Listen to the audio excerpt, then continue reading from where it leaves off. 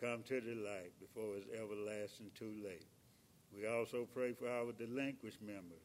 We pray, Heavenly Father, they'll come back and repent before it's everlasting too late. We also pray, Heavenly Father, for the churches that's having difficulty at this time. We just pray, Heavenly Father, you'll look down on them and bless them with the thing, Heavenly Father, you know they stand in need of according to your will. We pray, Heavenly Father, for the one that's working on the front line. We just pray, Heavenly Father, you continue watching over them and keeping them safe, Heavenly Father. And Heavenly Father, we say a special prayer for this congregation here at Inglewood Church of Christ. We just pray, Heavenly Father, you continue strengthening us in your word, Heavenly Father. And we just pray that we'll continue loving each other more and more. And we just pray, Heavenly Father, that we'll become a better Christian today than we were yesterday. And Heavenly Father, we pray for the schools and the students that's in school. We just pray, Heavenly Father, you'll continue keeping them safe from any hurt, harm, or danger. And we say a special prayer for Brother Culpepper as he come deliver us the bread of life. We just pray, Heavenly Father, we'll listen toward eternity, because these will be eternal matters he will be delivering unto us. And not only listeners and hearers of your word, but also doers of your word, Heavenly Father, and that we might go and teach and tell others what they must do to be saved. And we pray, Heavenly Father, that this worship service will be done decent and in order. And we also pray, Heavenly Father, that it will be pleasing and acceptable in your sight. And Heavenly Father, when we done come to the end of our journey, said our last prayer and taken our last breath, we just pray, Heavenly Father, we'll hear those wonderful words. Well done, thy good and faithful servant. Come on in, get your mansion, your robe, and your crown. All these blessings we ask in your Son and our Savior, Jesus Christ's name. Amen. Please turn to page 851 in your Faith and Praise books. Once again, that is page 851 in your Faith and Praise books. I'll fly away.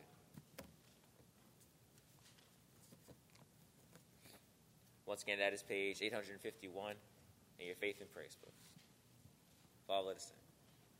Some glad morning when this life is o'er, I'll fly away to a home on God's celestial shore. I'll fly away. You know that I'll fly away, oh glory. I'll fly away in the morning, and when I die, hallelujah, by and by, and I'll fly away.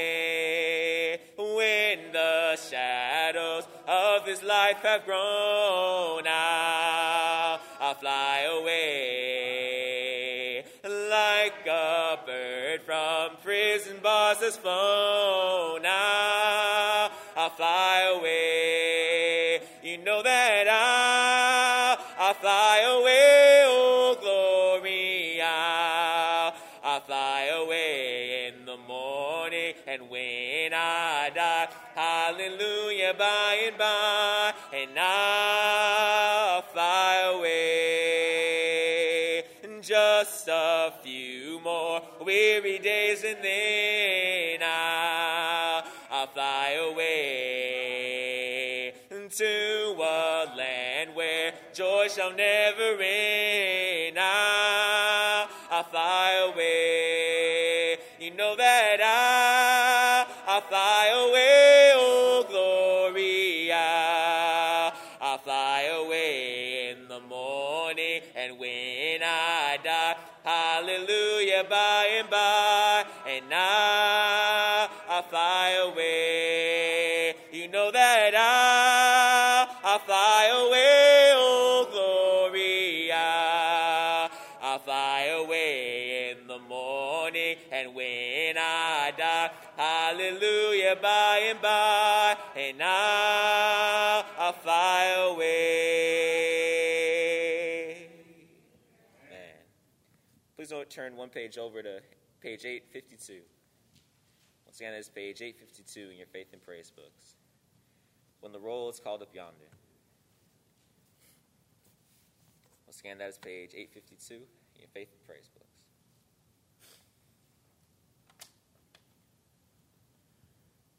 Father, let us sing. When the trumpet of the Lord shall sound, and time shall be no more, and the morning breaks eternal, bright and fair, and when the saved of earth shall gather over on the other shore, and the roll is called up yonder, I'll be there. Oh, when the roll is called up yonder, I'll be there. When the roll is called up yonder, I'll be there. When the roll is called up yonder, when the roll is called up yonder, I'll be there. On that bright and cloudless morning, when the dead in Christ shall rise, and the glory of his resurrection share, and when his chosen ones shall gather to their home beyond the skies, and the roll is called up yonder, I'll be there. And when the roll is called up yonder, I'll be there. When the roll is called up yonder, I'll be there. When the roll is called up yonder, oh, when the roll is called up yonder, I'll be there. Let us labor for the Master from the dawn till setting sun. Let us talk of all his wondrous loving care. Then when all of life is over and our work on earth is done, and the roll is called up yonder, I'll be there. Oh, when the roll is called up yonder, I'll be there. When the roll is called up yonder, I'll be there. When the roll is called up yonder, oh, when the roll is called up yonder, I'll be there. And when the roll is called up yonder, I'll be there. When the roll is called up yonder, I'll be there. When the roll is called up yonder, oh, when the roll is called up yonder, I'll be there. Amen. Please turn to page 589 in your Faith and Praise books. Once again, that's page 589 in your Faith and Praise books.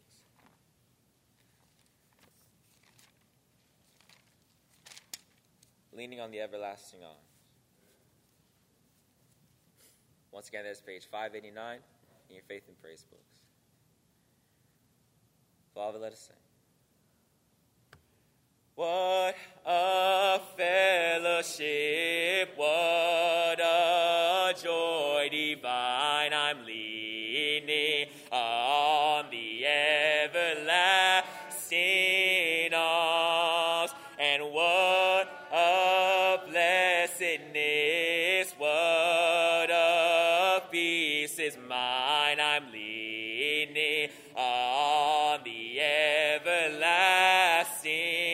arms. You know that we're leaning on Jesus, we're leaning on Jesus, we're safe and secure from all alarm. You know that we're leaning on Jesus, we're leaning on Jesus, we're leaning on the everlasting arms. And oh, how sweet to walk in this pilgrim way. I'm leaning on the everlasting arms. And oh, how bright the path grows from day to day. I'm leaning on the everlasting arms. You know that we're leaning on Jesus, we're leaning on Jesus, we're safe and secure from all alarms. You know that we're leaning on Jesus. We're leaning on Jesus. We're leaning on the everlasting arms. Now what have I to dread? What have I to fear? I'm leaning on the everlasting arms. And I have blessed peace with my Lord so near. I'm leaning on the everlasting arms. You know that we're leaning on Jesus. We're leaning on Jesus. We're safe and secure from all alarms. You know that we're leaning on Jesus. We're leaning on Jesus. We're leaning on the everlasting arms.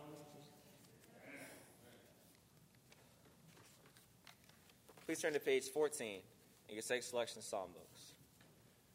Once again, that's page 14 in your second selection psalm books.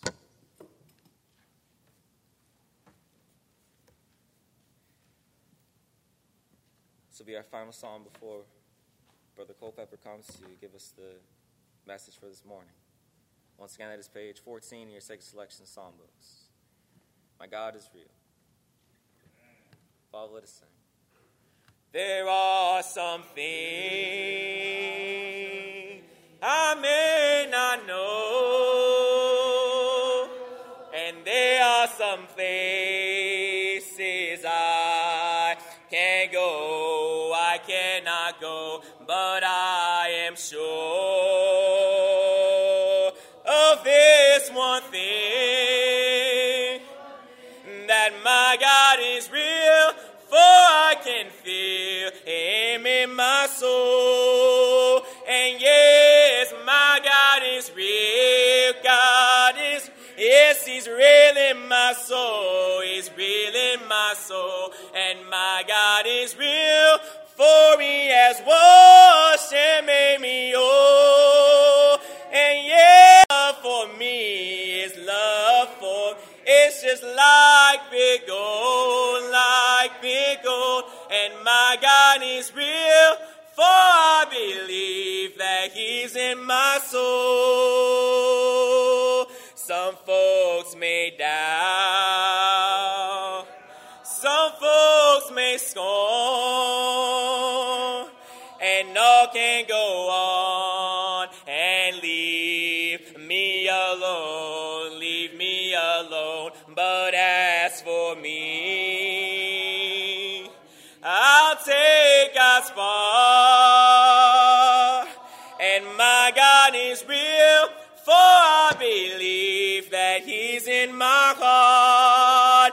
And yes, my God is real, God is, yes, he's real in my soul, he's real in my soul. And my God is real, for he has washed and made me whole. And yes, his love for me, his love for me, it's just like big gold, like big gold. And my God is real, for I believe that he's in my soul. And yes, my God is real, God is real. Yes, he's real in my soul, he's real in my soul. And my God is real, for he has washed and made me whole. And yes, his love for me, his love for me, yes, it's like big gold, like big gold. And my God is real, for I believe he's in my soul. And yes, my God is real, God is real. He's real in my soul, and my God is real,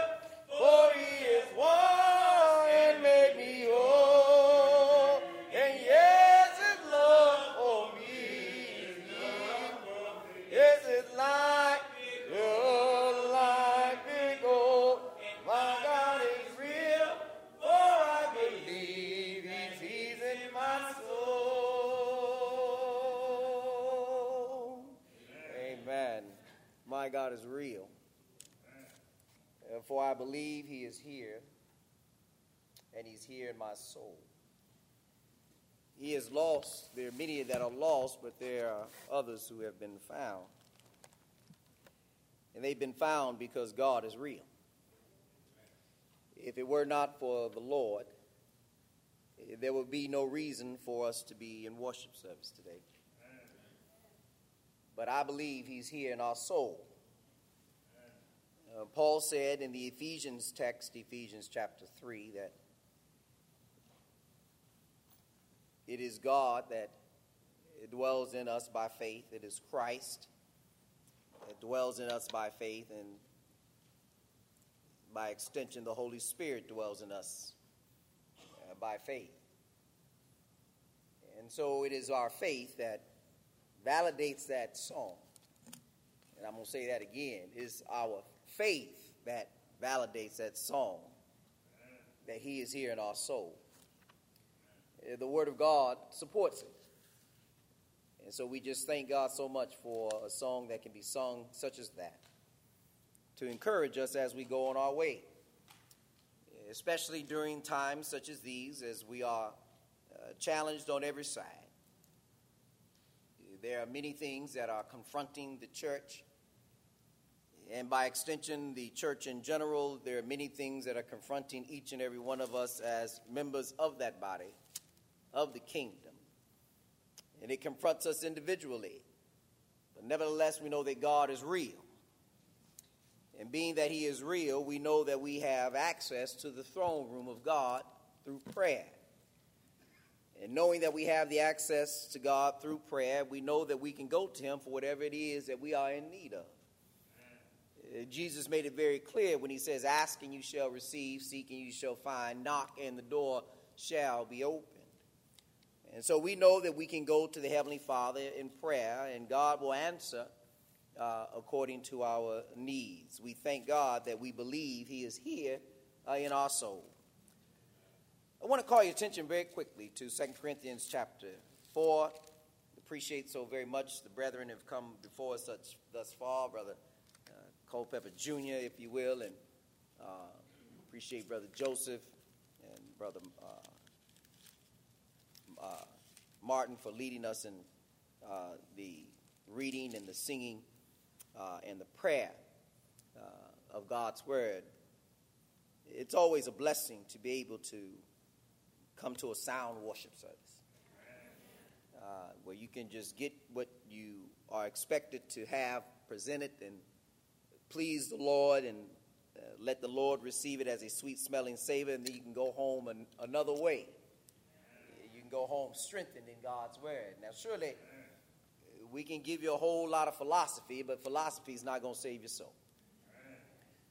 Philosophy doesn't lead anyone from out of darkness into the marvelous light. As a matter of fact, Paul would remind us, and he would remind the Corinthians, beware of philosophy. Philosophy doesn't lead you anywhere but after the rudiments of the world, and not after God. We need to know these things because we are living in the Christian dispensation where God has placed life.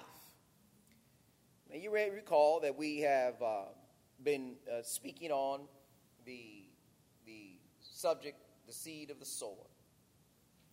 And we have been talking about the seed of the sower, and we've been addressing the various thoughts concerning the power of the sower, the purpose, and the promise, if you will. And we talked about all those things that led us to the conversation about the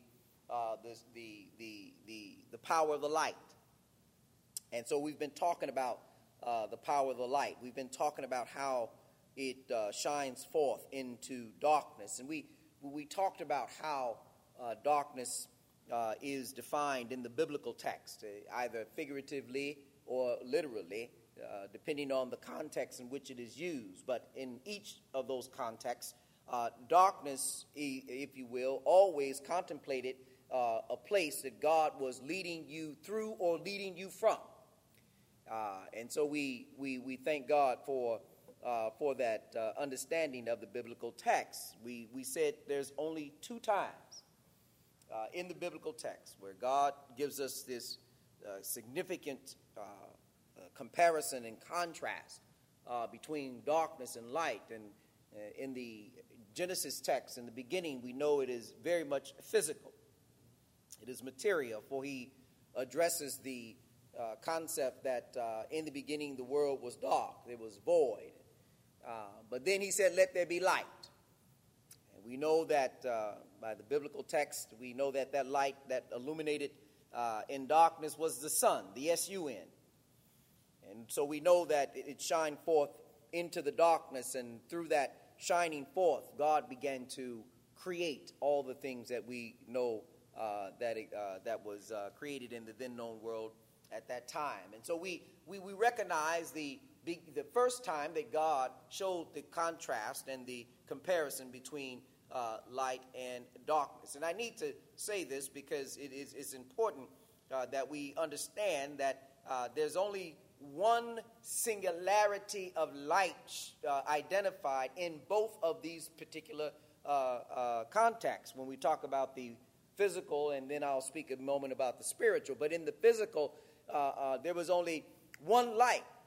God said, let the greater light rule the day and the lesser light rule the night. And some people say, oh, there were two different lights. That's not what that text means. The sun ruled the day. The moon that shined, that reflected rather, the sun's light was in the night. But nevertheless, the source of the light was the same. There's only one source. And we need to understand that because, when we get to the spiritual side, don't miss the point. In the physical world, there's only one source of light, and that is the sun. Everything else is a reflection of that light. Everything else is a reflection of that light. It uses that light in some sort of way. Then in the spiritual side, there's also one source of light. And that one source of light is the Son of God, the S-O-N. The Bible teaches us very clearly that in John chapter 1 in the gospel, remember we quoted these texts for your notes and for your remembrance.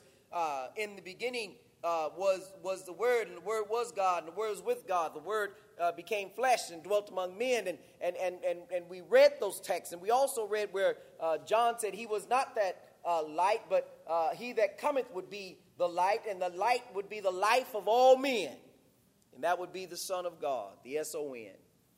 And it was the S-O-N that shined forth in darkness, and that darkness was spiritual darkness. It was the darkness of sin.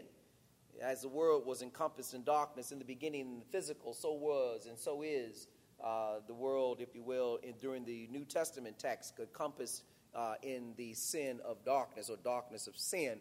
And so we recognize that these two times, these two moments, the physical and the spiritual, God shows the comparison and contrast between light and darkness. God brings forth through his word that seed, which Luke calls the Word of God, leading us out of our darkness, as he did in the Old Testament text with the children of Israel during the day he led them as a pillar, if you will, a cloud that led them through the wilderness of their lives, through the Canaanites and Jebusites and the Girgashites and the Hivites and all the various challenges that they would have to go through in order to inherit or to receive Canaan land. All of these things God led them through. In the day he was in a cloud, in the pillar of a cloud, but in the nighttime he was the pillar of fire to give them light so that they may be guided and navigated, if you will, in the proper way to go as they traverse the world at night. David would remind us in the psalm that there is something significant to this because it was God who continued to lead them and to guide them through all of their challenges. It was God that was placed in front of them in the presence of the Ark of the Covenant that we read about in the Old Testament text. When the Ark was before the children of Israel, they were being led by the Ark of the Covenant, and being the Ark of the Covenant, they were being led by God. Well, David lets us know that the Word of God, which Luke records as is the seed, if you will, is the same in its analogy, in that we are led by the Word of God through our wilderness. David said, your word is a lamp unto my feet. It is a light unto my pathway. And so we know that the similarity of the Old Testament, as we compare it to the New Testament in the spiritual realm, it is God who is leading us through his word out of our darkness, through the wildernesses of our lives, to get us to a certain place, which is eventually heaven's glory, which a word called salvation. We must traverse this world. We must go through the challenges of life, but not become distracted. We need to keep our eyes on Jesus. We need to keep our eyes on Christ. We need to keep our focus in the Word, because that is what guides us. Heaven and earth, Peter says, shall pass away, but the Word of God shall never pass away. David made it very clear in the sense of our biblical text that we use to ground this theme and to launch from it in Matthew 13, when he talks about the seed of the sower and where the seed was being sown, which was in the heart of all men. David made it very clear. He says, thy word have I hid in my heart, that I might not sin against thee. It's the word of God that guides us as we traverse this world, as we go through the challenges of this life. It is the word of God that guides our thinking, guides our behavior. It's the word of God that strengthens us and comforts us, lifts us up when we're down, builds us up when we need to be fortified. It is the word of God. It will not ever change. The source of our strength is singular. It is God's Son that gave us the word. Amen.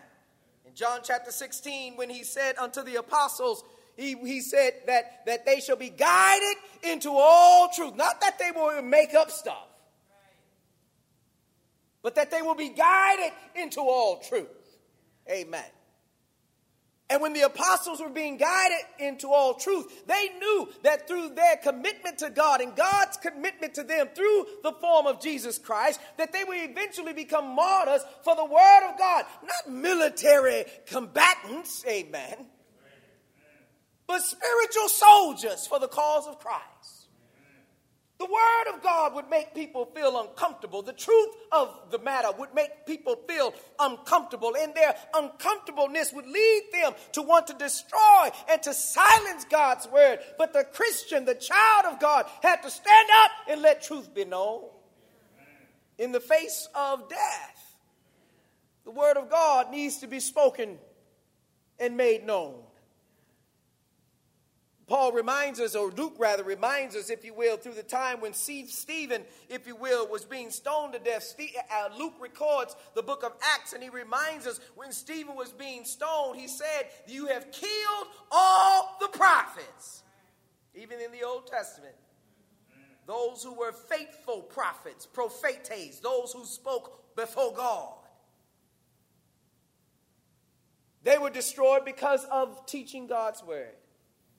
They got so tired of Isaiah, they told Isaiah, you need to speak unto us smooth things. We tired of all this stuff. We're tired of hearing what God says. You need to tell us what we want to hear, not what we need to hear. I mean, that's what they got. They got to this point where they killed all the prophets because the prophet said, thus saith the Lord. When they started with that, they were already upset because they knew they won't get truth. Amen. But you cannot stop where the world wants you to stop. You have to go where God leads and takes you, and that is through the word of God. When Paul gives us 2 Corinthians chapter 4, We dropped down, we had read the earlier verses the previous Sunday, verses 1 through 6. It talks about if our gospel be hid, it is hid to those who have been blinded by the gods of this world. And we know that the gods of this world is a figurative description of the ideas of sin. Ephesians chapter 2, verses 1 through 2. We were children of disobedience. We followed after the principalities and powers of the air. We were all in sin. Romans 3:23, all have sinned and fallen short of the glory of God. Romans chapter 5, while we were yet in our sins, Christ died for the ungodly. We were all in our sins. Those are the gods of this world, the God of this world. But he made it very clear that there is a ministry, there's a manifestation of the truth.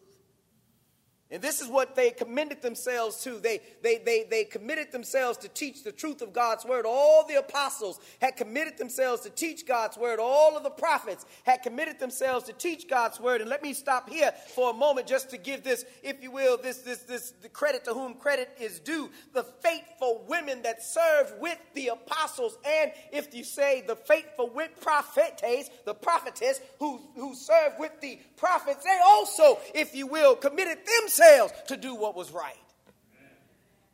The men of God, the women of God worked together hand in hand in the roles that they were given in order that the word of God might be perpetuated and fulfilled. This is the way the church works. This is the way God's people come together. This is the way the people of God will be saved. These things will not change no matter what happens in the world. These principles are based on God's word, and they will not change. They will not change. In 2 Corinthians 4, we would go on, and as we read in the scripture reading this morning, as we drop down to, if you will, to verse number 5, for we preach not ourselves, and I'm glad that somebody understands that. We preach not ourselves. When the prophets spoke, they weren't talking about themselves. They were talking about what thus said the Lord. We preach not ourselves. When the children of Israel, after they had continued to be disobedient to God, and God allowed for the Babylonians to take the tribe of Judah and the tribe of Benjamin and the remaining tribe of Levi, those tribes, if you will, remained to collectively called the tribes of Judah, but they were taken into Babylon. Prior to that, the other 10 tribes, if you will, were taken by Assyria, and the Assyrians took them into captivity, and they were never heard from again until God allowed them to return part of the tribes of Judah back to Jerusalem. They stayed in Babylon for 70 years. Why is all this important? Because God sent a prophet by the name of Ezekiel down to Babylon to remind them folk why they were in Babylon. They got so comfortable in Babylon and sin that they forgot that God was on the line.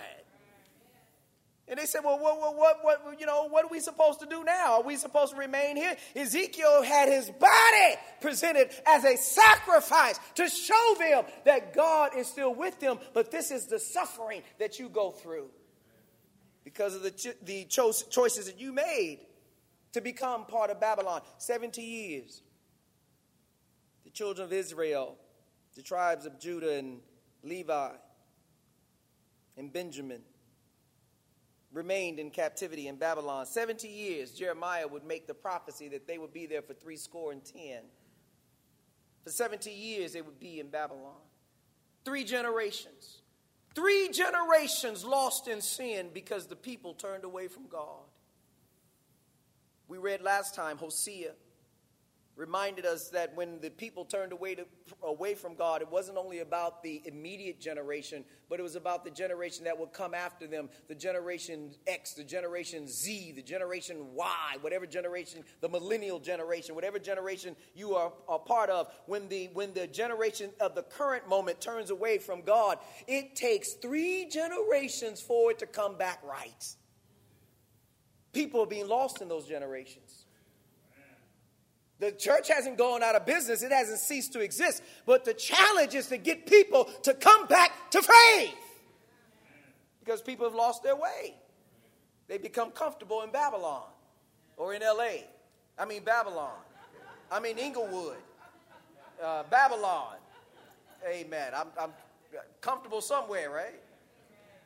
They become comfortable instead of knowing what the truth is, amen. They become comfortable with what the world is doing and become comfortable and satisfied with what the world is doing. And so you have to understand that when the church, if you will, leaves the word of God and people begin to be drawn away into the world out from the church, it takes another generation to get people to return, like Zerubbabel had to come back and get the people focused on the church again. They came back to build the foundation of the church. And Ezra, if you will, came back with Zerubbabel and began the preaching of the gospel once again, if you will. They preached the gospel, the teaching of God's word in Jerusalem once again. And then, if you will, Nehemiah comes back and rebuilds the wall and fortifies the church again. Let me tell you something. This is not something unusual. This is what happens when people leave the word of God. Whenever people leave the word of God, this is what happens. Not only does your generation begin to collapse, the generations that come behind you are collapsing. That's why it's so important for us to remember, no matter how far a generation may stray from the faith, the word of God is still our compass home to glory. Because you can always come back to the word. As long as God has given us oxygen in our lungs and the ability to articulate his truth, you can always come back to truth. When the world is over, then it's over. Amen. That's the only thing I like about the ode of the dog called Rover. When you're dead all over, amen. When the world comes to an end, when Jesus comes back from the right hand of the Father, you can forget about it. There's no more salvation coming. That's the end of this story. In your story. Amen. Nevertheless, we find ourselves. We preach not ourselves, but we preach Jesus Christ, but Jesus Christ the Lord, and ourselves your servants for Jesus' sake. He's speaking about the apostles. He's speaking about those 12 men who were being faithful, if you will, to continue to preach and teach God's word throughout the then known world. But they were preaching it because the people needed to be saved. The people were in darkness. Jesus had opened their eyes and given them light, but the people needed light. They needed to be able to see the testimony of Jesus Christ. They needed to be able to see the testimony of the seed. The seed in Galatians chapter 3 is not the seed as of many, but the seed that was promised unto Abraham was not unto the seed as of many, but the seed that was promised to Abraham was the seed as of one, and that seed is Christ. People need to know the testimony of Christ. Because we preach not ourselves, but we preach Jesus Christ. And not only do we preach Jesus Christ our Lord, but we preach Jesus Christ and him crucified. Because he died for the sins of the whole world. The challenge of this testimony was given to the apostles. But now the apostles are gone. Amen when you can. I don't care what you see in the world. I don't care what you see in the world. I know a whole lot of folk want to claim something. Amen. But as our study on Wednesday night helps us to understand in Revelations, when he was speaking to the various congregations of the churches of Christ, if you will, he said to them, I'm glad that you have tried those who claim to be apostles and found them to be liars. You can't just claim to be an apostle. Amen. You can put the name on the wall, but that don't make you that. Amen.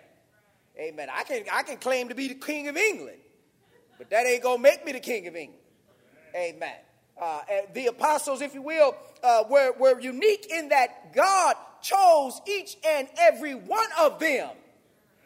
And God said there was a prerequisite that only those apostles could meet in order to become qualified as an apostle. Number one, ultimately, Jesus had to choose who the apostle would be, because Matthias was chosen because the lots fell on him, because God had, if you will, determined that he would be the apostle to take Judas's bishopric. That was God's doing. They prayed, they cast lots. Lots fell on Matthias. With that being said, we find the apostles were ones who had to be with Jesus from the beginning, from a certain time. Right? From a certain time. They had to be with Jesus, seeing Jesus. Amen. Amen. There was only one apostle that God, if you will, identifies as one being born in due season. One who did not walk with him from the beginning. But God, if you will, still revealed himself unto him. And by revealing himself unto him, the book of Acts helps us to understand that apostle was Paul, if you will, who became an apostle. But Jesus revealed himself to Paul. He saw Jesus, if you will. He talked with Jesus. Amen. When Paul saw Jesus on the road to Damascus as he was going, if you will, to lead more Christians into jail, he, if you will, revealed himself unto him. And he says, Saul, Saul, why persecutest thou me? It is hard for thee to kick against the pricks. And Paul said, whose name became Paul, who art thou, Lord? I am Jesus, whom thou persecute. So then Paul was ordained and made an apostle. And Paul makes it very clear, not by the will of man, but by Jesus Christ. These are the apostles during the time of this writing. Paul gives us the Corinthian text, and so he's speaking about them who have been preaching the gospel and who have placed their lives in a position to be taken as martyrs for the cause of Christ. Verse number 6 says, for God, in 2 Corinthians 4 and 6, for God who commanded the light to shine out of darkness has shined in our hearts. He's speaking about the apostles. To give the light of the knowledge of the glory of God in the face of Jesus Christ. But we have this treasure in earthen vessels, that the excellency of the power may be of God and not of us. We are troubled on every side, yet not distressed. We are perplexed, but not in despair. Woo, that hopes me. I don't know about you. Because Paul says, look, you think you going through stuff. Let me tell you something. It ain't new. As children of God, you look out into the world, and though we may use different modern terms to describe it, perplexity is perplexed. We may say, well, boy, this is confusing. This is strange. This is crazy. This is ignorant. This don't make no kind of sense. Paul says, look, just say perplexed.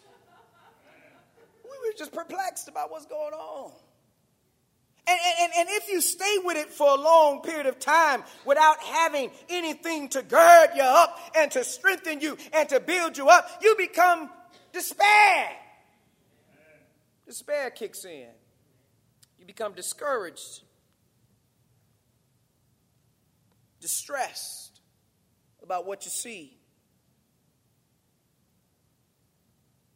And those who continue to hold to God's word and continue to try to put forth the truth of the matter, the seed, and to sow that seed in the hearts of people, you'll find yourself, if you will, being persecuted.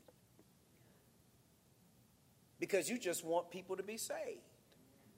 You do realize the whole purpose, and I'm in my last quarter of the closing of this theme of the seeds of the sower. So we're making a transition from the power of the light, because see, we talked about traversing the earth, the world through the power of the light, leading and guiding us. We come from darkness. We know where we started. We started in darkness. Now we have traversed the discussion about the light, and now we're coming through the light, because there must be a purpose to this, right? There's a promise and there's a power. There's got to be a purpose. There's got to be a reason for all of this. And God says the reason and the purpose is that one day we want to be in heaven's glory. We want to be saved. And so we acknowledge the perplexity. We acknowledge the despair that sometimes we go in and out of, ebbs and flows of life. We acknowledge the distress that we have to deal with all of the different issues that go on in the world. But we keep our eyes focused on heaven's glory, because the purpose is for us to be saved. When God took the children of Israel out of Egypt, amen. When God took the children of Israel out of Egypt, where Abraham was called Hebrew, and his lineage was called Hebrew. Amen. When they were taken out of Egypt, there arose a Pharaoh who did not know Joseph. Nevertheless, they came out of Egypt. God led them out of Egypt. We got folk trying to take you back to Egyptology and teach you about how to be saved. Well, if you can be saved in Egypt with Egyptology, I'm wondering why God took them out of there. But I ain't got time to deal with all that. But he took them out. God chose the Hebrew people, and he chose those Hebrew people, if you will, and he taught them about the oneness, the oneness of who God is, the one God, the one true God. Not the multiple gods, the many gods that were in Egypt. But he brought them across the Red Sea and through the wilderness to eventually get them to Canaan land. Well, we too are marching through our wilderness, being guided through the light by the seed, God's word, by Christ, to get to our spiritual Canaan land. In verse number 7 in 2 Corinthians 4 and 7, Paul says that we have this treasure in earthen vessels, and that treasure of earthen vessels was the knowledge of Jesus Christ. That was the previous verse. That the excellency of the power may be of God and not of us. You see, if we make it to heaven, it won't be because of how good we've been, but it will be because how good God is.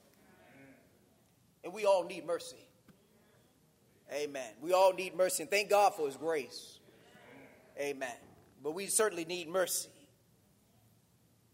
But the glory will be because of God and not of ourselves. And so in verse number 9, he goes on and says, they are persecuted, but not forsaken. They are cast down, but not destroyed. You see, as long as you have the strength of God within you, within your heart, the seed of God's word, sometimes you stumble and fall, but you can still get up. And sometimes when the influences that have been left in the world that are still perpetuated by those who have, if you will, adopted the behavior of Satan, amen. I'm tired of folk trying to blame the devil for what they do. No, you have adopted the behavior of the devil. Own it.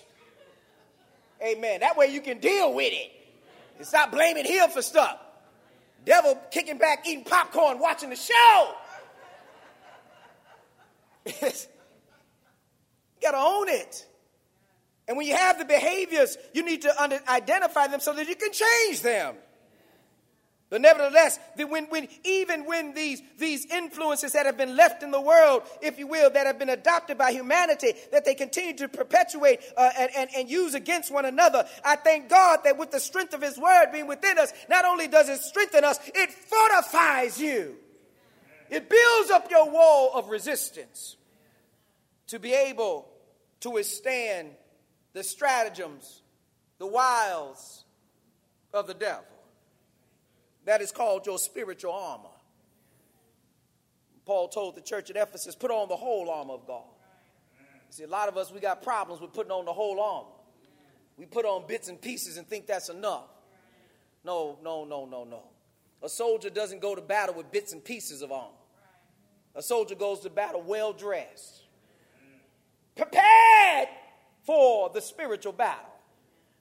And so Paul lets us know by his analogy of the Roman soldier in the Ephesian text, he lets us know when you put on that whole armor of God, you put on the helmet, you put on the breastplate, you put on the feet shod, you put on, if you have your sword in your hand, you're well prepared. All vital organs are protected, amen. And you're making sure that whatever the blow may be, that if it's going toward one of your vital organs, you're able to withstand that blow.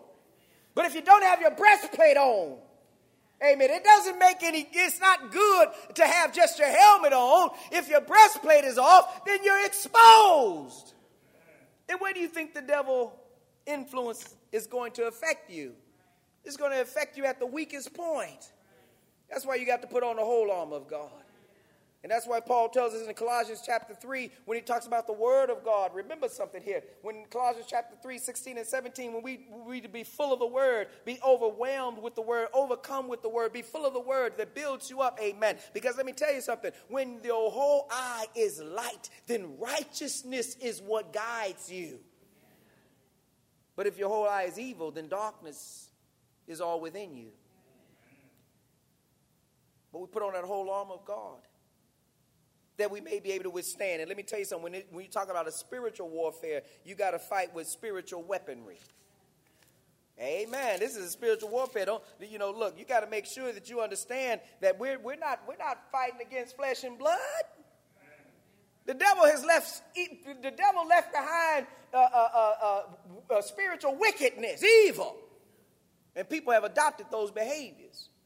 And they continue to perpetuate, going from one generation to the next. But if we're going to withstand them, we can't withstand. There are those who have this radical idea of Christianity where we're supposed to be out there fighting in the street. That ain't how we fight. We fight with the weaponry that God has given us. And that weaponry is the word of God. Amen. The weaponry in 2 Corinthians chapter 10, verse number 1, Paul says, look, now I, Paul, myself, beseech, beg you by the meekness and gentleness of Christ. Lord have mercy. Now you got to understand something here. This is all a prelude to our last three topics of this year.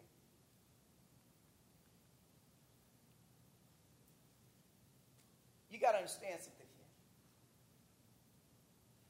That if Jesus wanted to wipe all the wicked people out of the face of the earth, he could have did that when he got here. That wasn't something hard for him to do. Do you not understand that if that's the way God wanted to cleanse the world of wickedness, it wouldn't have been hard for him to do that? But God looked at changing the heart, changing the soul, because he wanted to save people from sin. Not kill them, but save them. This was God's focus, and this is God's focus then, it's God's focus now, that he might save mankind from the sin that the devil perpetuated in the world. That's why repentance is so important. When Ephesians 1:7 says we have redemption through his blood, even forgiveness of sin, that's why repentance is so important. When one has sinned, they ask God for forgiveness, and God forgives them, and that same blood of Christ cleanses you from all your past sin. But nevertheless, we're back in 2 Corinthians 10, and Paul says, Now I, Paul, myself beseech you, by the meekness and gentleness of Christ, who in presence am base among you, but being absent am bold toward you. But I beseech you that I may not be bold when I am present with that confidence, wherewith I think to be bold against some, which think of us as if we walked according to the flesh. We don't walk according to the flesh. We used to, but that's not how we walk anymore. Amen. We walk according to the Spirit. For though we walk in the flesh, notice the difference. Walk according to the flesh versus walking in the flesh. Paul makes it very clear. Yeah, your soul is still in the flesh, but you don't let the flesh lead you. Let the flesh lead you. Back in the day, when somebody rubbed us wrong, we were not only in the flesh, we walked according to the flesh. Amen. And that when somebody did stuff to us back in the day, it was our flesh that gave direction. And many times it was a left and then a right. Amen. I don't believe it right there. Pick up on it when you can. But he says, we walk in the flesh. We do not war after the flesh. That's not how Christians do that. We have become we have the more powerful weapon that the world could ever possess if we learn how to use it. And that weapon is God's word. Because see, the weapon, let me tell you something. The weapon may not save your flesh, but it'll save your soul. Amen. I mean, I know that sounds a little deep. We're going to be all right. But let me tell you something. When you are in a battle of spiritual warfare, you have to understand something. That which is temporal has a high probability of being lost. You've got to understand that. Even before Jesus comes back. How do you know that? Because that has been the pattern of the word of God. The prophets, if you will, lost their physical lives, but if they remain faithful, the blood of Christ rolls back and gets them too. That's Hebrews chapter 9. You see. All who died faithful under the first covenant, under the first testament, if you will, they died faithful. Hebrews chapter 11 talks about the roll call of faith, shows us all the Old Testament characters that died faithful under God, and how the word of God, how the blood of Christ would roll back and get them. Let me tell you something. In a battle of spiritual warfare, the flesh may be lost, but guess what? The flesh has always been temporary anyway. For it's appointed unto man once to die. And after this, the judgment. And we don't do anything foolishly with the exercising of our fleshly existence. We use God's word as he has presented it to us, where Romans chapter 12 says, present your bodies as a living sacrifice, holy and acceptable unto God, which is a reasonable service. So you don't use your flesh in a foolish way. You use it to continue to perpetuate the truth of God's word in the way that you live, in the way that you communicate to others. That's why your epistles known and read of all men. The living epistles. But back in 2 Corinthians chapter 10, he says, look, we walk in the flesh, but we don't war after the flesh. Verse number 4, 2 Corinthians 10 and 4, for the weapons of our warfare are not carnal. It's not carnal. It's not carnal. But mighty through God. To what? To the pulling down of strongholds. Well, where are those strongholds? Those strongholds are in the imagination of people. Verse number 5, casting down imaginations and every high thing that exalted itself against the knowledge of God, and bringing into captivity every thought to the obedience of Christ. And having a readiness to revenge all disobedience when your obedience is fulfilled. You don't look on things do you look on things after the outward appearance? If any man trust in himself that he is Christ's, let him of himself think this again, that as he is Christ's, even so are we Christ's.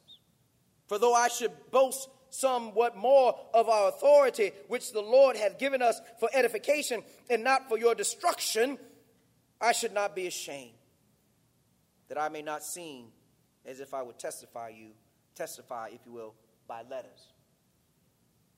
This recertifies Paul's original argument that helps us to understand that the apostles were given authority to preach and teach God's word. But Paul's making an argument here because there were those who were questioning that authority. They were questioning whether or not the apostles had the authority to lead and guide people, if you will, as they had proclaimed through God's word, through the exercising even of many miracles. There were still individuals of the world who would question the apostles' authority. Not only was that happening then, but that is happening now, where people are rejecting the apostles' authority and making it as if, oh, that's an option, but that ain't the only option. There's only one son.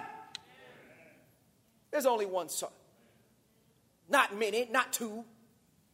There's one son. And that son gave us the word through these apostles. And through these apostles, we learn the truth of God's word. We obey it accordingly because that seed is placed in our hearts, in our spiritual hearts. And by being placed in our spiritual hearts, we're then able to move forward as we traverse through the wilderness, being guided by the light to eventually get to Canaan's land. All right. So that's the opening. Toward our last few sermons, God bless us to live. I can't even believe it's almost at the end of October. We only have a few more months left in this year. What a challenging year it has been. But nevertheless, we continue to remain focused on God's word. And as we now hear the testimony of Jesus, because before you close any theme, and as I endeavored to do over the years of my preaching, it always ends with a significant focus on who Christ is. Because, see, we preach not ourselves, but Jesus Christ and him crucified. Jesus is at the right hand of God. He is God's right hand. And when God sends him back from his right hand, he's sending the Son, S-O-N, back to receive the church. That is the biblical text. The whole idea of the right hand, the doxios, if you will. The right hand is a place of honor and a place of authority. And you may remember when Jesus spoke in Matthew 7. When Jesus spoke the word of God,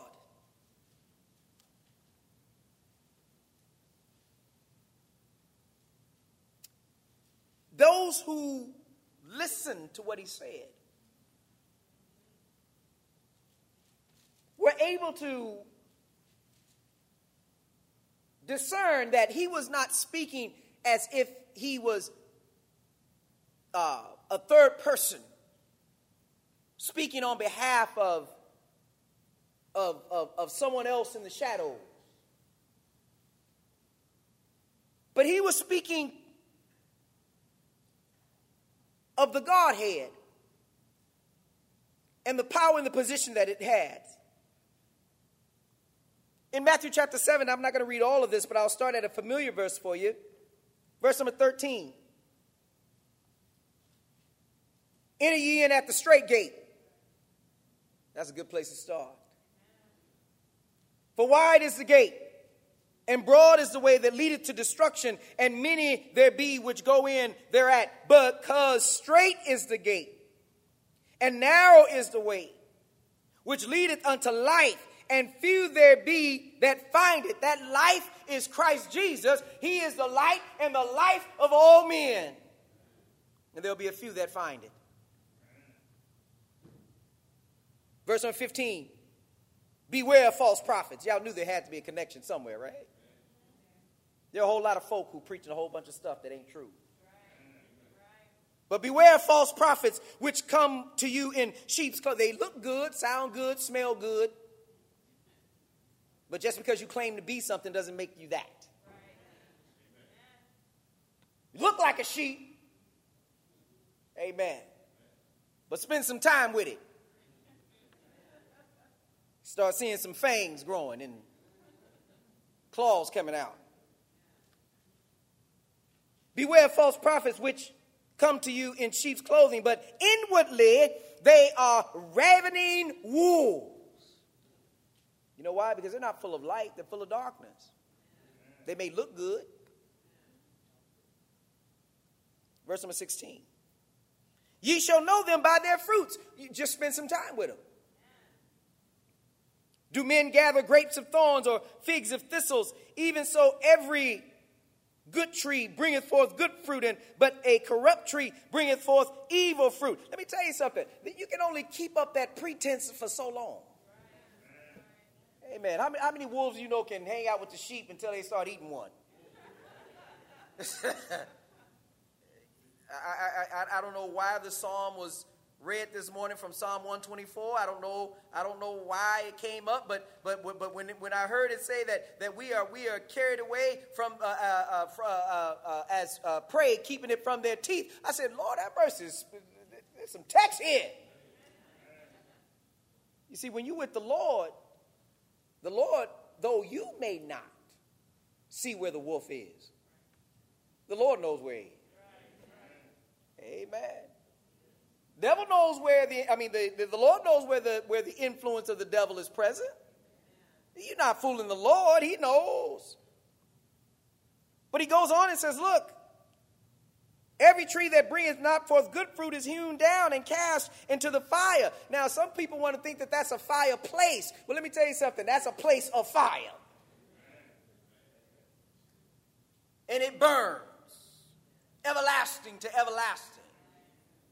You know, some people would say, Brother Colby, it'd be inappropriate for you to use this word because in the English language we have said this word is a curse word. But let me tell you something. The Bible speaks about hell. I'm gonna speak about it. Amen. You don't want to hear what it. Yeah, we don't want folk to go to hell, but guess what?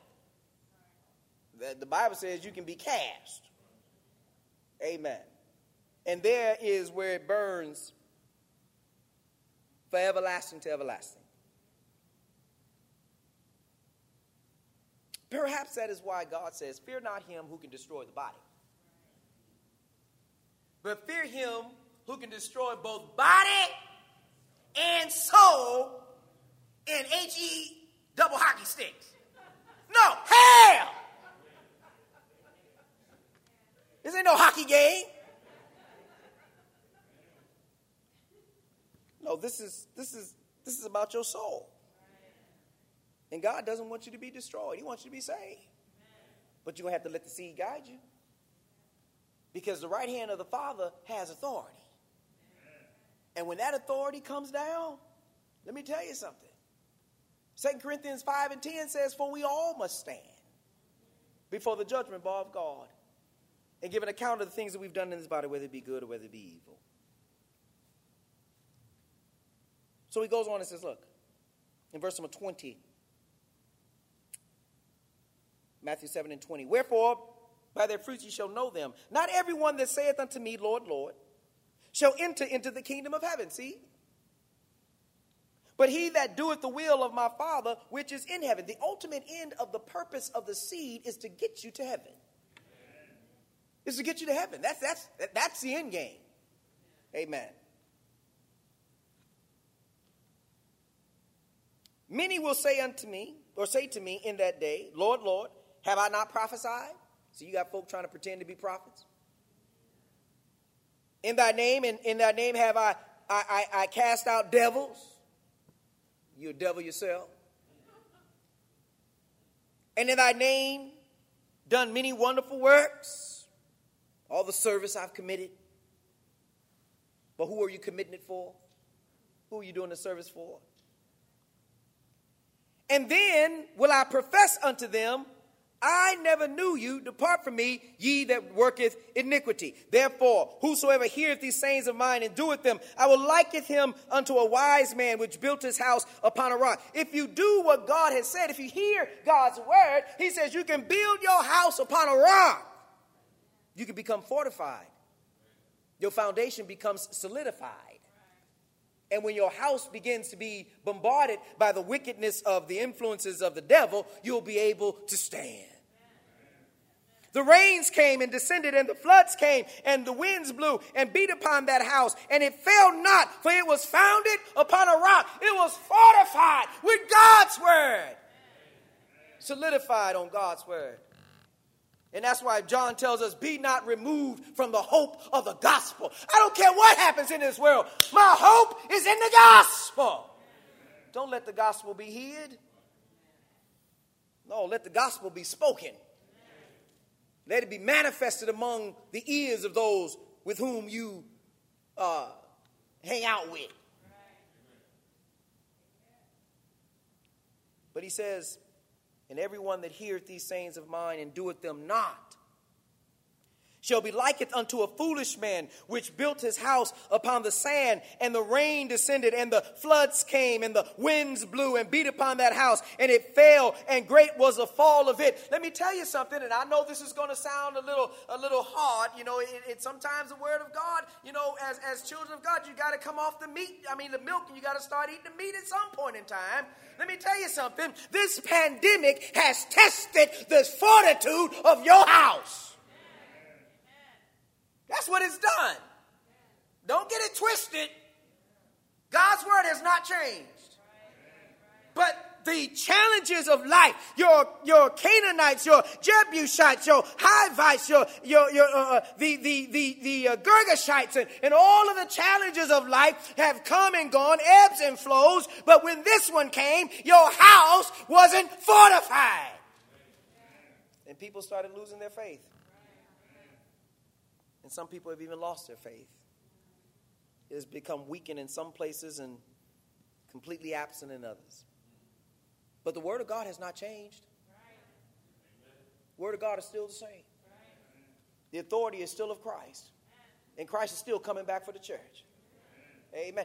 And so let me finish this. And so he's saying, because we're dealing with the authority of the right hand of God, the authority. And so I bring you here. He says, look, in verse number 28, and it came to pass when Jesus has ended these sayings. Now, Jesus is the one speaking. This is the master teacher speaking. This is not one of the disciples. This is not one of the apostles. This is Jesus speaking. These are the things that the apostles were observing and hearing and learning so that they would be able, if you will, to articulate it when it became their opportunity to speak God's word. But in the beginning, it was Christ who started his ministry. And Christ started his ministry with these words. Christ wasn't mincing words. Christ was coming right down the line. Saying, Lord, Lord, and saying you're prophesying and casting out devils and you're doing all this stuff. If you're doing it in a pretentious way, I know who you are. That is Christ saying these things. Not many that saith unto me, Lord, Lord, shall enter into the kingdom, but he that doeth the will of my Father which is in heaven. And so he goes on and they say that they when he ended these sayings, the people were astonished at his teaching, that his doctrine. They were astonished. And then he says, for he taught them as one having authority and not as a scribe. The right hand of God has authority. And so we listen to his teaching. That's why we receive the seed. We receive the word of God. Remember the seed of the sower in Matthew chapter 13. The seed of the sower is referring to Christ. Christ is the sower of the seed. And then you have the devil who sowed some stuff too. Amen. But Christ is the sower of the seed. And I'm so thankful to God that when the apostles, and God bless the apostles, because see, the apostles really, they wanted to be helpful and they wanted to be resourceful, and they have their place, and they should have their place of honor because God said they should have their place of honor. But with that being said, even when the apostle says, Lord, you want us to run out in there into the field and tear out the weed and the weeds from among the wheat, Jesus said, hold on. Because they all look the same. You don't know which, but I know which one they are. And when I come, I shall separate the chaff from the wheat, the sheep from the goat, the right from the left, because I know who's the righteous and who's the unrighteous. But you keep doing what I ask you to do. You go on and teach and preach my word. That's what you do. And he that heareth the word of God and believeth and is baptized shall be saved. But he that believeth not shall be damned. You see? But Jesus goes on, and if you flip quickly over to the end of Matthew chapter 28, the last chapter in Matthew chapter 28, Bible says in verse number 16, Matthew 28 and verse number 16, the right hand is speaking. Then the 11 disciples went away into Galilee, into a mountain where Jesus had appointed them. And when they saw him, they worshiped him, but some doubted. Even among the disciples, faith was still challenged. You see? See, your faith can become challenged, but don't let it fail. We are human beings. We live in the flesh, and the flesh is weak. But don't ever let your spirit become willing. You gotta hold on to God's unchanging hand. You got to hold on. And I'm telling you, if the challenges of life, which are many and varied, don't affect your faith, then you don't have a spiritual conscience. It is because you have a spiritual conscience that these things of life affect you. If you don't have a conscience, you would not care. But when you have a conscience, you care. You care about the people who have lost loved ones to this pandemic. Because guess what? They're not coming back. They're not coming back.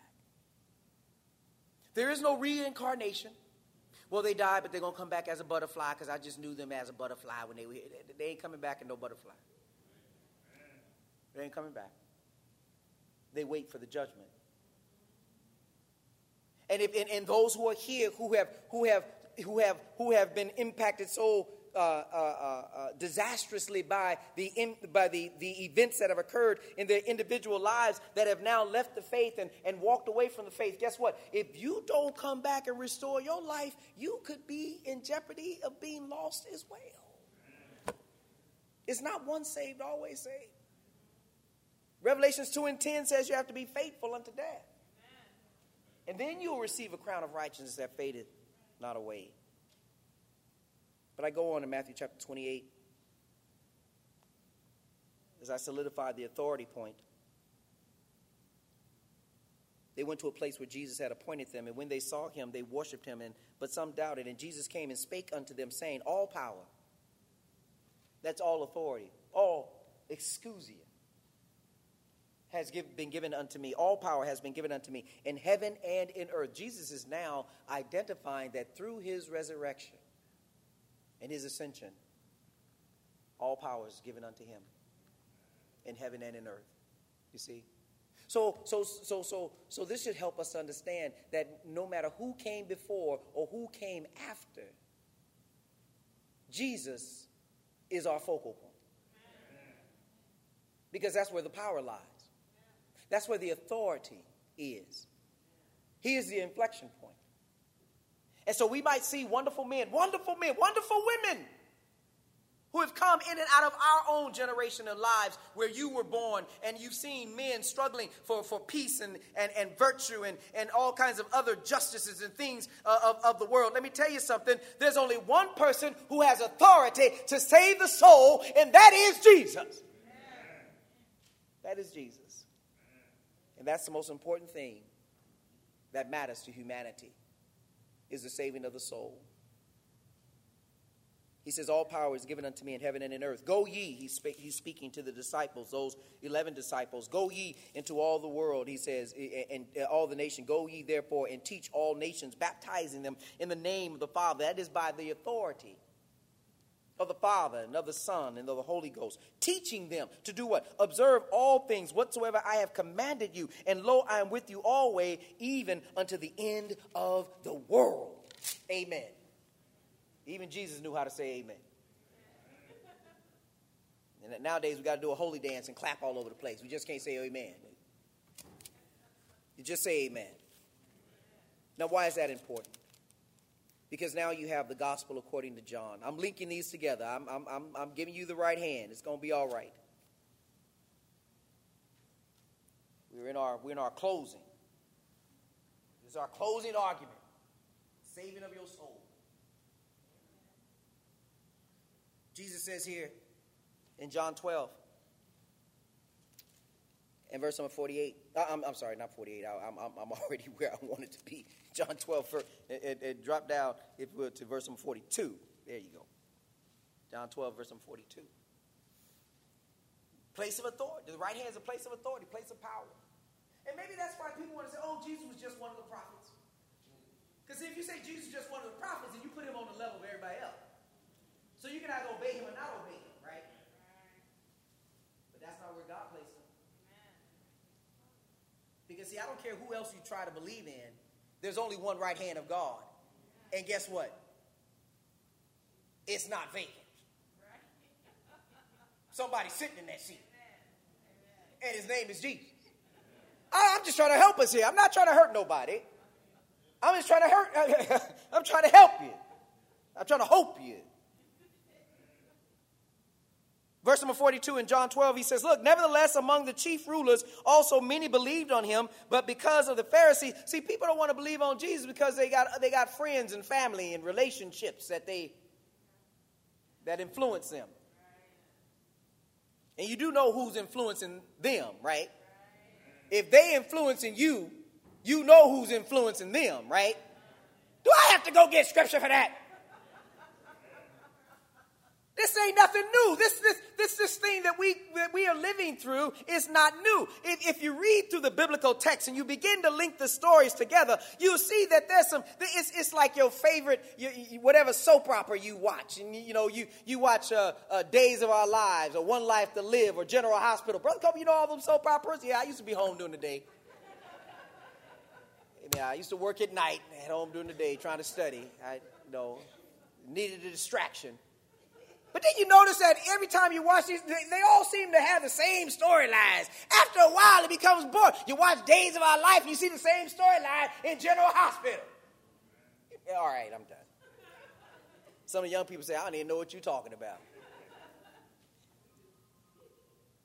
But you have relationships that will distract people because the influences of Satan. And guess what? These things become repetitive. Because we know who's influencing your friends. And if your friends can influence you, you got to know the source of it. How do I know that? Because if you go back to the beginning, the devil didn't go straight to Adam. The devil went to she who could have influence of him. Oh, Lord have mercy. The devil going to walk up to Adam. Adam like, what you doing here? You know you ain't supposed to be up in here. Adam knew. Adam knew. God told him, you can eat of every tree of the garden except for one in the midst of the garden. Adam had dominion. Adam told Eve. God told Eve. But what does the devil do? The devil knew he couldn't get directly to Adam. So what did he do? He went through Eve. He influences Eve. And when Eve becomes influences, what does she do? She goes and gives it to Adam. I'm like, this, hey, sweetie, let me taste what it is you eat. And then when Adam ate, that's when God came walking. God said, wait a minute now. You the one supposed to be dealing with this. And now the influence is where it is. The devil influenced Eve, Eve influenced Adam, and then God came walking. And let me tell you something. Whenever you see this story, don't ever forget this. God knew what happened.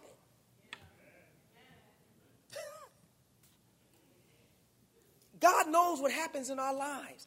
He knows those who influences you. And so that's why he says, look, don't assemble yourselves with those who influence you. You got to come out from among them and be ye separate, saith the Lord. And I will be your God, and you shall be my people. So back in John, he goes on and says, the Pharisees, they did not confess him, lest they should be put out of the synagogue. For they loved the praise of men more than the praise of God. You see, a lot of Christians going to lose their souls because of their friends. Jesus cried and said, he that believeth on me, believeth not on me, but on him that sent me. And he that seeth me, seeth him that sent me. I am come a light. There's a whole lot of darkness going on. I've come a light, not, Lord have mercy. I've come a light into the world, that whosoever believeth on me should not abide in darkness. If the word that I have spoken, the same shall judge him in the last day. For I have not spoken of myself, just like the apostles said, we speak not ourselves, but Jesus Christ. And Jesus said, the Father has ultimate authority. But during this dispensation, he has delegated authority to Christ. And that's why Christ said, I have all power in heaven and in earth. And he goes on and says, look, he says, for I have not spoken of myself, but the Father which sent me. He gave me a commandment, what I should say and what I should speak, and I know that his commandment is life everlasting. Whatsoever I speak, therefore, even as the Father saith unto me, so I speak. If you don't get this, if you don't get anything else in this sermon this morning, end with this in your thought, in your mind. Jesus is a member of the Godhead. He is the Son of God. That's book, chapter, and verse. Philippians chapter 2, he didn't think it robbery to equal with God, took on the form of flesh, form of a servant. That's Jesus. John chapter 1, in the beginning was the Word was God, and the Word was with God, the Word became flesh. 1 John 7 and 8, the Word is one of the ones who record in heaven. Genesis chapter 1, when God said, let there be light, the Bible says, then there was light. The Bible teaches us in John, as he connects it to Genesis, at our beginning, at the beginning of creation, there was nothing made that he did not make. That is Christ. Christ was the one handling creation. When God the Father said, let there be light, Christ got to work. Holy Spirit helping him, who brooded upon the face of the water. They were in the beginning. All three were in the beginning. Let us make man. Us in the English language is plural. Let the Elohim make man. The Godhead.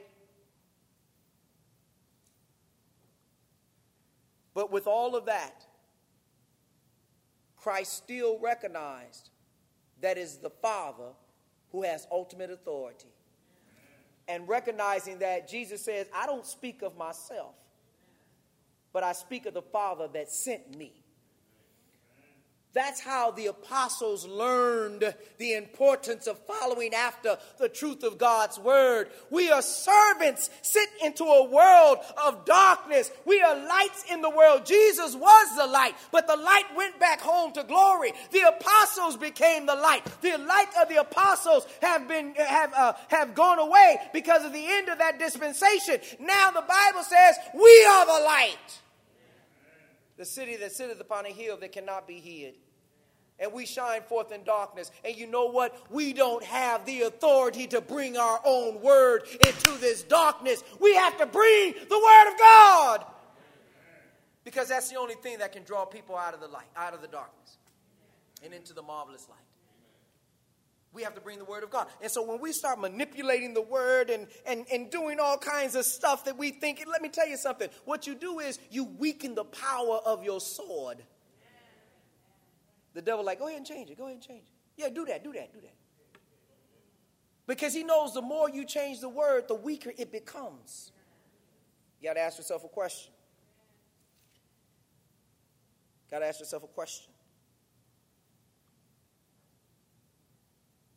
What is challenging the faith of man today? What is challenging the faith of man today? In or out of the church? What is challenging the faith of man today? People don't know what it means to have a spiritual life. And you can't have a spiritual life without God. And the devil knows that it is your spiritual life that grounds and strengthens every other part of your life. You can be mentally, intellectually smart. You can be physically built where you can lift 400 pounds.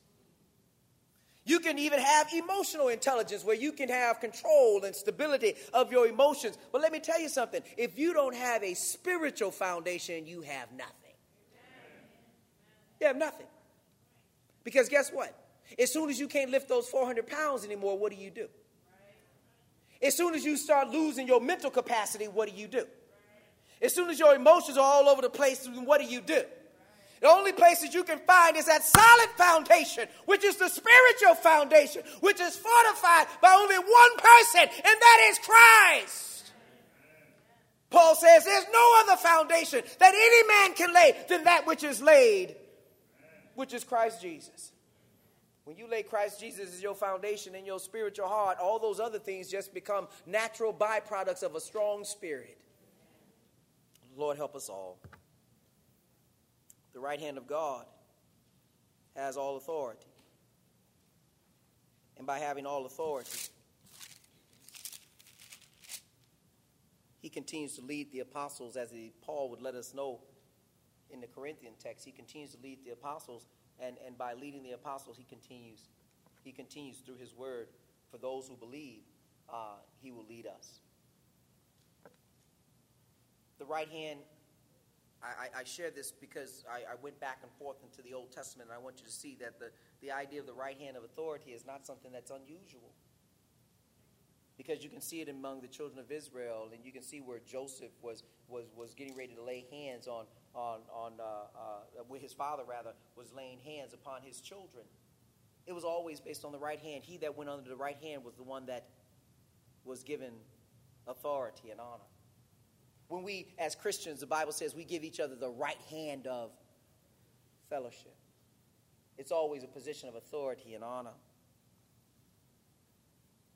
And so we see that this idea of the right hand is so important because it continues to magnify the significance of who we are as Christians. Because the Bible says, since Christ sits at the right hand of God, guess where the Christians sit? We sit at the right hand as well. We're in position of authority and position of power. But let me tell you something. With much, he that is given much, there is required much. To whom much is given, much is required. God didn't have to save us. He didn't have to give us the opportunity to be saved. We could have died in them streets that we were in. But you obeyed the gospel. And so you're here. And through your obeying the gospel, he didn't have you be blessed to obey the gospel for you to squander that blessing. He had you to obey the gospel so you can help somebody else. Because that's what the apostles did. And they were willing to sacrifice relationships and friendships and whatever for people to understand what truth is. And I pray that as we start continuing to get deeper and deeper into this discussion about God and the Father and this relationship of the Son and the Holy Spirit and how they have worked together to get us to a point where we are following and flowing through this wilderness, being guided by the light that they have provided, which is the Word of God, as it continues to point its way towards heaven's glory. I pray that we have an opportunity in our lives to share that message with somebody else. To share that message with somebody else. Sitting at the right hand of the Father is Christ. The seat is occupied. But here's the blessing. And here's my close. Romans chapter 6. In Romans chapter 6, look what he says. Because he wants, Paul, when Paul writes, he's writing to encourage us to understand the significance of the relationship that we as Christians, that we as the ones being influenced by the apostles' doctrine. As Acts chapter 2 and Acts chapter 1, we quote those chapters in Acts all the time. The book of Acts is actually in the Greek, in the koine, is the praktistes of the apostolos, the practices of the apostles. Luke records this book, and he gives us these stories about what the apostles did. And when he talks about Peter and being on the day of Pentecost and how they continued steadfastly in the apostles' doctrine. That doctrine is the Word of God, is the gospel of Jesus Christ. In Romans chapter 6, look at the influence that it has on the Christian, on the one who wants to obey God, the one who wants to make heaven their home. That's the influence of the testimony of the right hand of God, that is Jesus. Look at the blessing. What shall we say then? Paul begins with a question. What shall we say then? He's not asking you for an answer. It's a rhetorical question. What shall we say then? Shall we continue in sin that grace may abound? Lord have mercy. Shall we continue in sin that grace may abound? Oh, we can just continue to do what we're doing because everybody's going to be saved. That's not what that text says. Shall we continue in sin that grace may abound? Then he comes back and says, God forbid. Because see, y'all would answer the question, yeah, we continue in sin. Because the most difficult thing about humanity is change. You don't want to change. You become comfortable in Babylon. Los Angeles. You become comfortable.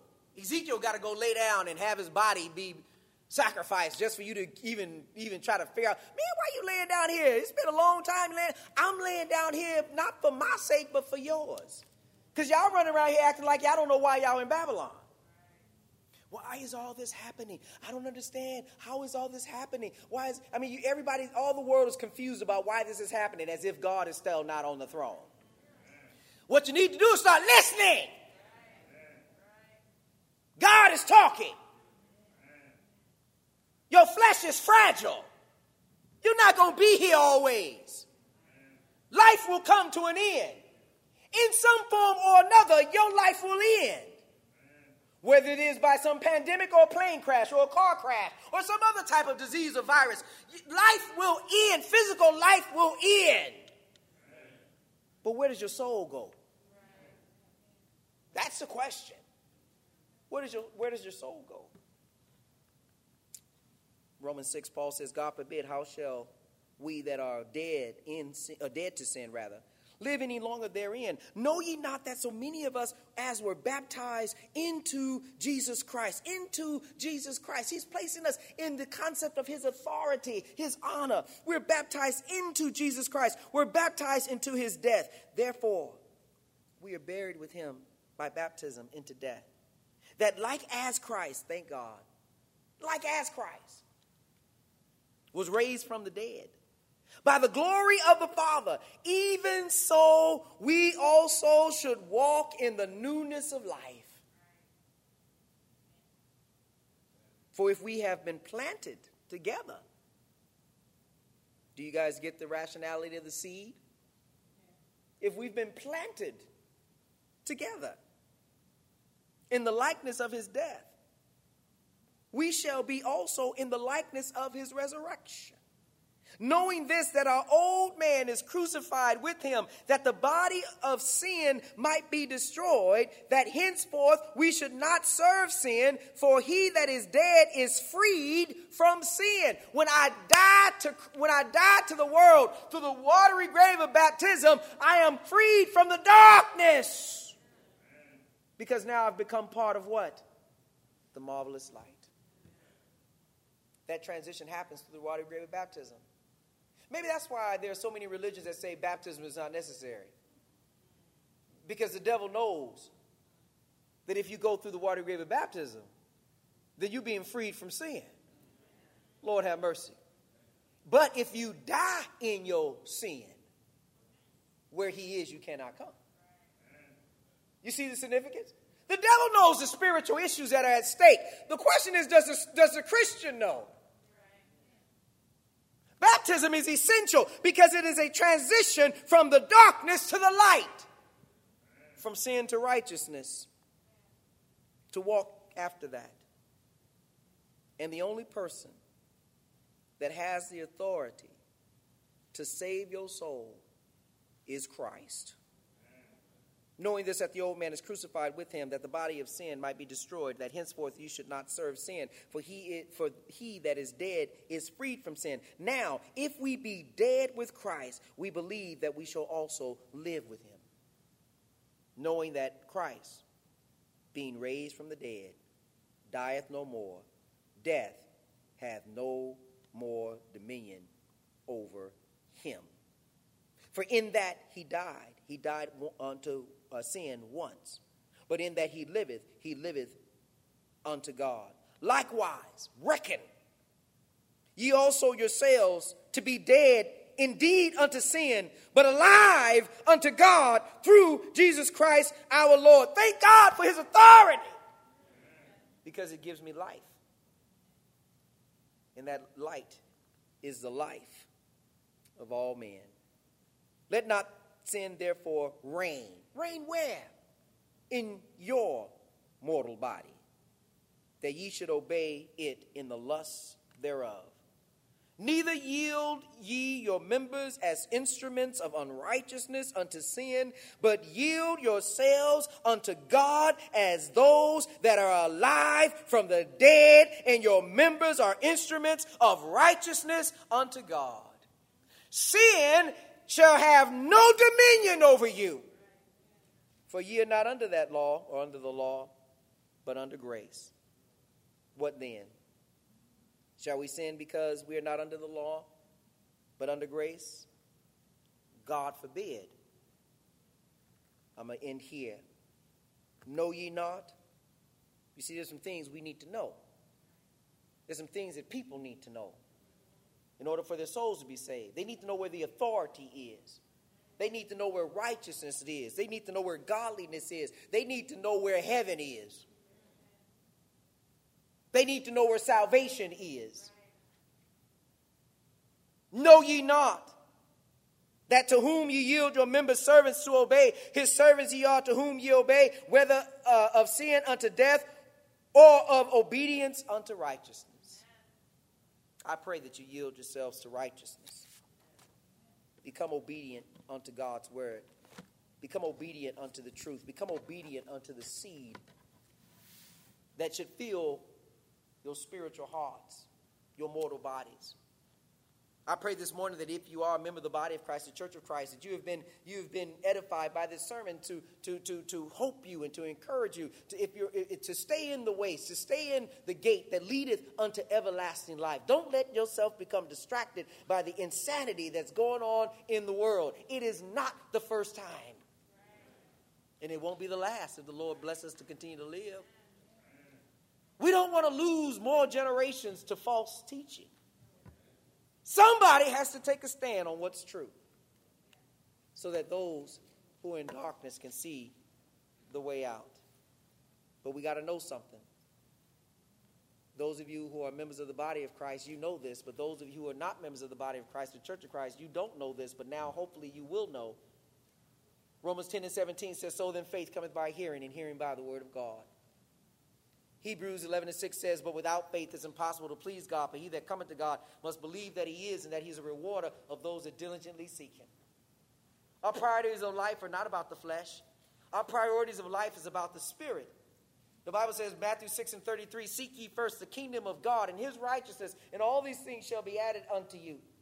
We repent of our sins. We acknowledge that we've fallen short of God's glory. We've lived under the principalities and the powers of the air, that is, of the influences of Satan. But now we walk in the Spirit of God. There's now, therefore, no condemnation to them who walk not after the flesh, but after the Spirit, Romans 8:1. We don't fulfill the law of the flesh anymore. We focus on fulfilling the law of the Spirit. For the law of the flesh is sin and death, but the law of the Spirit is righteousness. And I pray that you'll come. Luke 13:3-5 says, I tell you, nay, except you repent, you shall all likewise perish. Acts 17:30, God commandeth every man everywhere to repent. 1 Peter 3:8-9, one day with God is like 1,000 years, and 1,000 years is like one day. Wishing none to perish, but that all should come unto repentance. It's time for you to come. Confessing Jesus Christ to be the Son of God, Romans 10:9, with the mouth we confess Christ Jesus. With the heart man believeth unto righteousness. With the mouth confession is made unto salvation. It's time for you to come. It's time for you to come. Going down to the water of grave of baptism, where the blood of Christ, by faith, cleanses us from all of our past sin. In Acts chapter 2 and verse number 37 and 47, when they asked Peter, men and brethren, what shall we do? Peter said, repent, be baptized, every one of you, for the remission of your sin. That's the transition from the darkness. As we read in Romans chapter 6, that's the transition from darkness. You got to be baptized for the remission of your sin. That's the transition from darkness into the marvelous light. And when you come into the marvelous light, that marvelous light is in his Son, in Christ Jesus, in the church, in the kingdom of God, in the house of God. The Bible says in Acts 2:47 that they who are being baptized, if you will, were being added to the church. He added to the church daily those that should be saved and those that were being saved. And it's time for you to come. Let God add you to the light. Let him add you to the light so you can begin your journey through in traversing through these challenges of life so that one day you can meet the purpose of God, the authority of the salvation of the church. Why don't you come right now and we stand and sing the invitational song, Why Don't You Come? I am resolved no longer to linger, charmed by the world delight. Things that are higher, things that are nobler, these have allured my sight. You know that I will hasten to him, hasten so glad and free. Jesus, greatest, highest, I will come to thee. I am resolved to go to the Savior, leaving my sin and strife.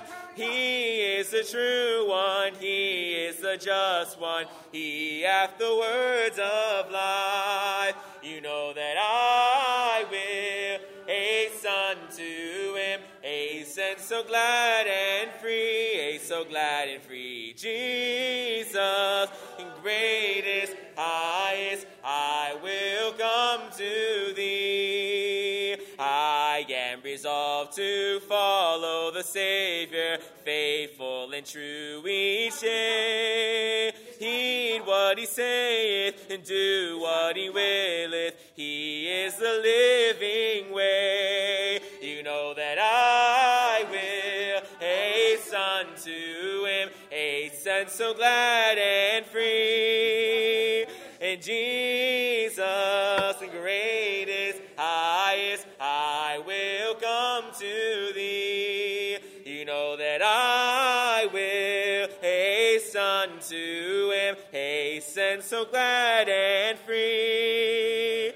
And Jesus, the greatest, highest, I will come to thee. You know that I will hasten to him, hasten so glad and free. In Jesus, greatest, highest, I will come to thee.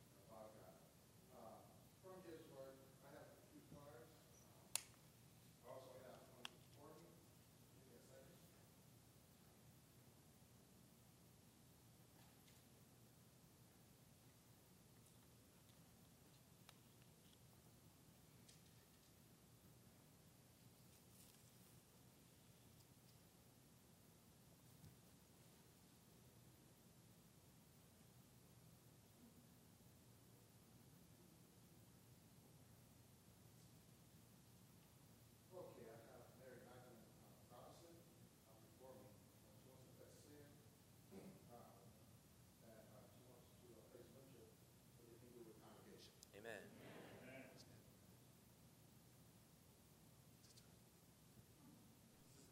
Sister Robinson from Church of Christ in Plentywood, Montana. Plentywood, Montana. She wants to place a membership with Plentywood Church of Christ. Thank you. God bless you. Did you want to confess fault too? She wanted to confess sin, so she's confessing sin also as well. I have also a card from our very own sister, Shirley Joseph. She has a special prayer. She says, please pray for my nephew, Tanja Webster, and Sharon William. Both are in the hospital. Sister Webster. I have a card from very own sister, Darlene Hester. She has a prayer, special need for someone else. Statement on her card says, pray for traveling grace. Pray for my possible surgery. Prayer for Deborah, Darrell, Annette, Gary, Michael, David, Christopher, Gilbert, the Lyft driver. Prayer for all those. From our members, we have Sister Erica Chandler. She's desiring prayer for special